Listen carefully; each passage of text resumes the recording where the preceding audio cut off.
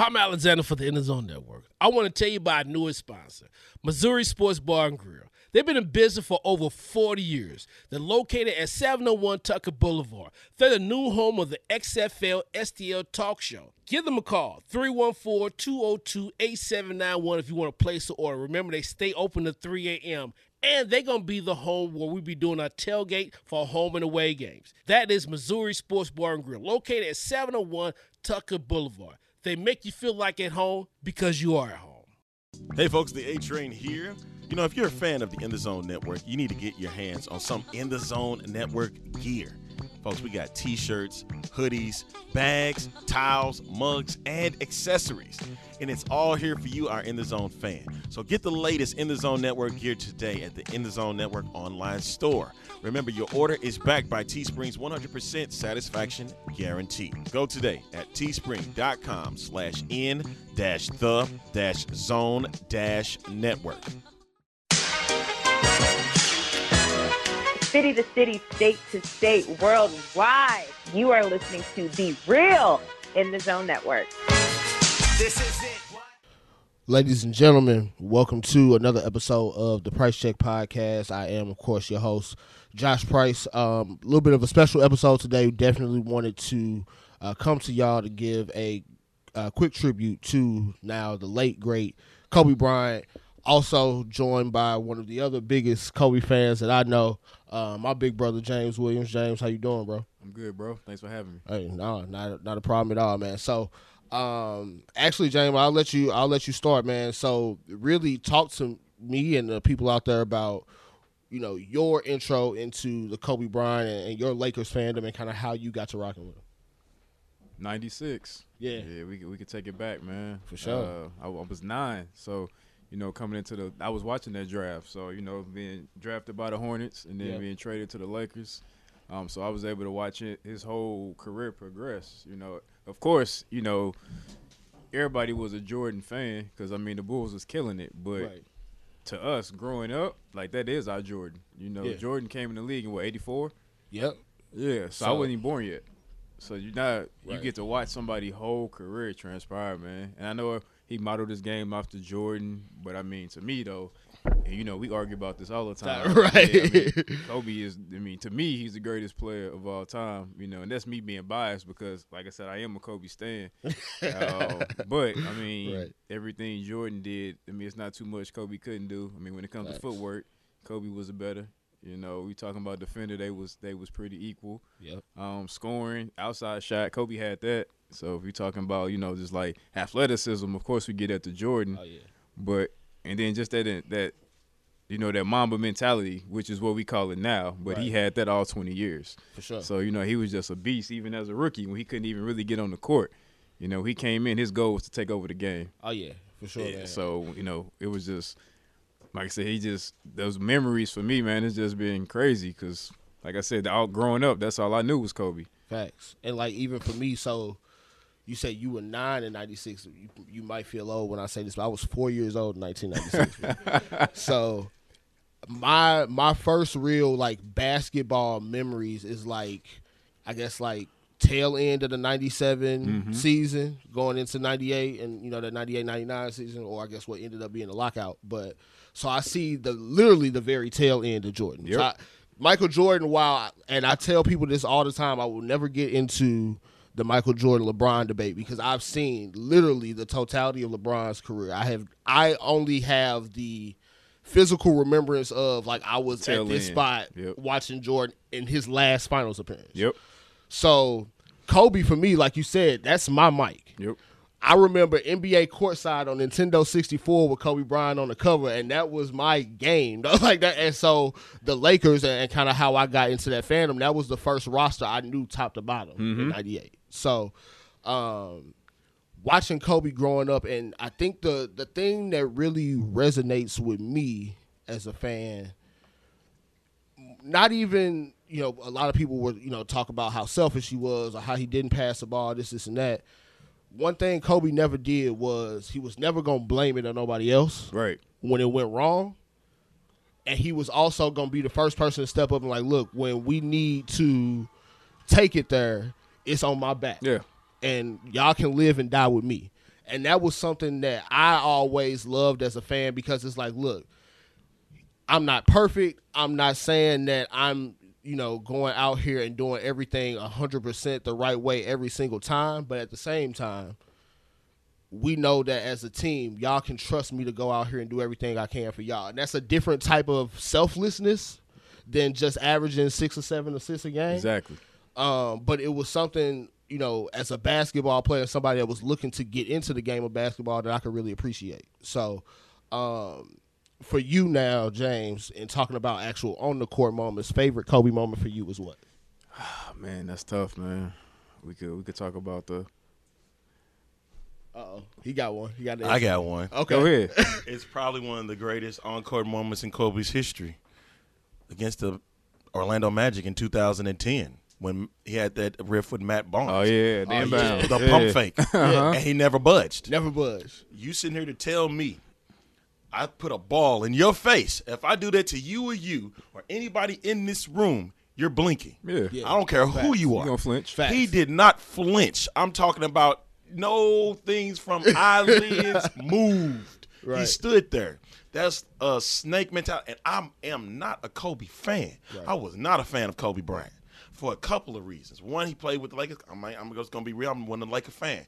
Yeah. But I respected the mess out of him, though.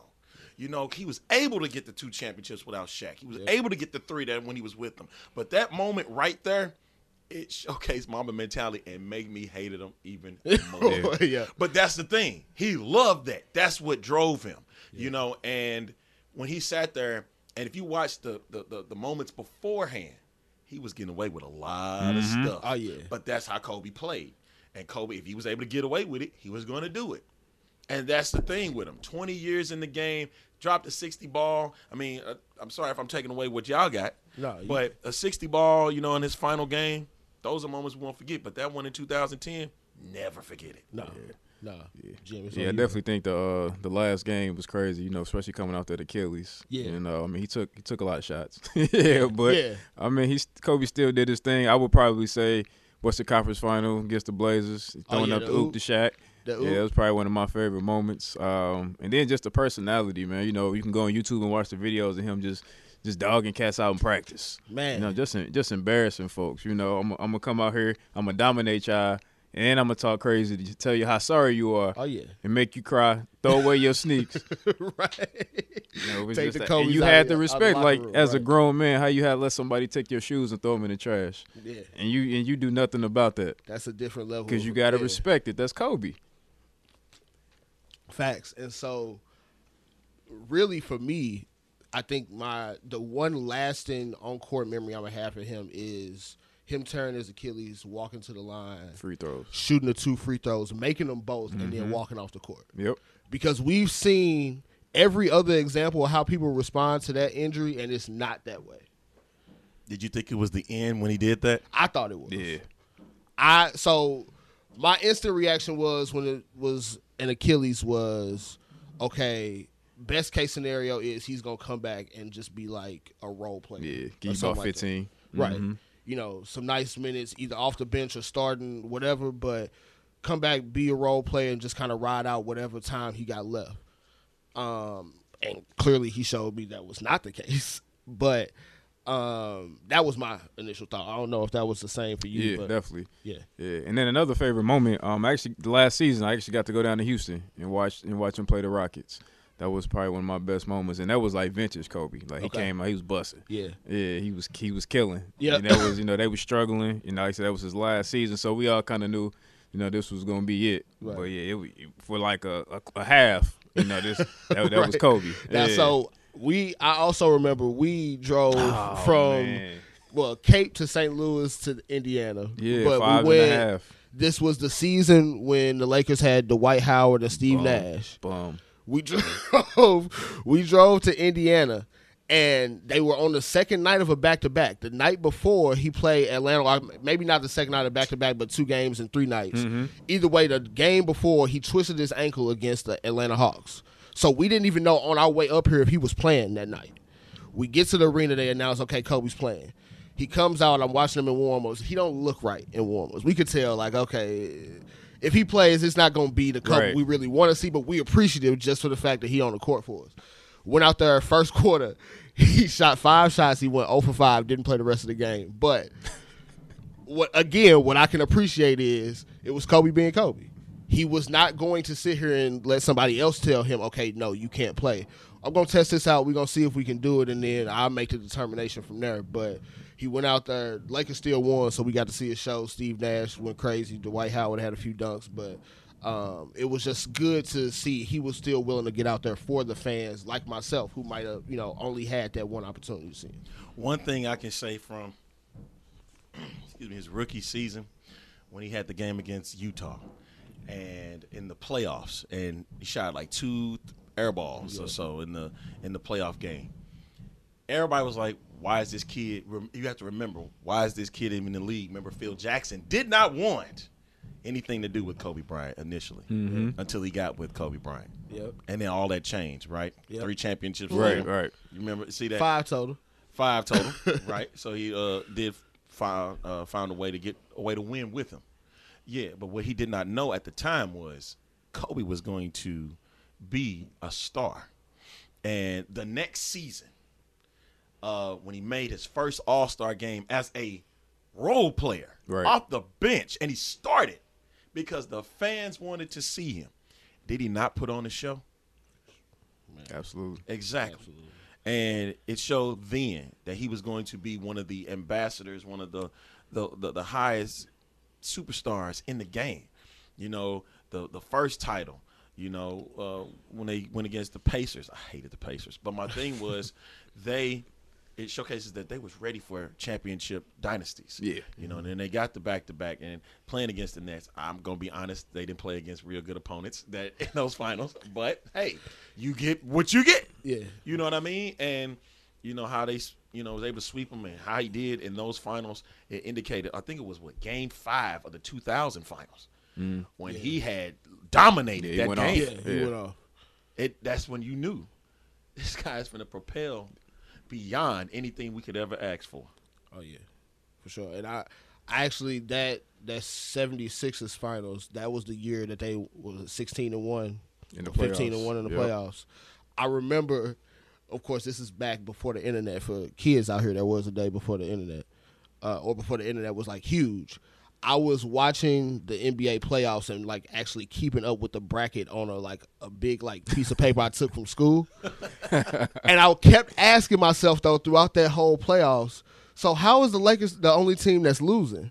And of course, Kobe and Shaq, but they were going out there, and I remember vividly watching them against the Spurs, and I was thinking I've never seen the Spurs lose by 30 points a game. It's And different. that was a testament to obviously Shaq's dominance, but also Kobe's dominance and what they were doing at that time.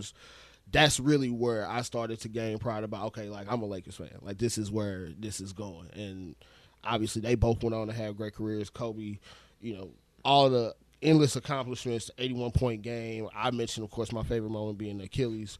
We talked about, all the finals appearances.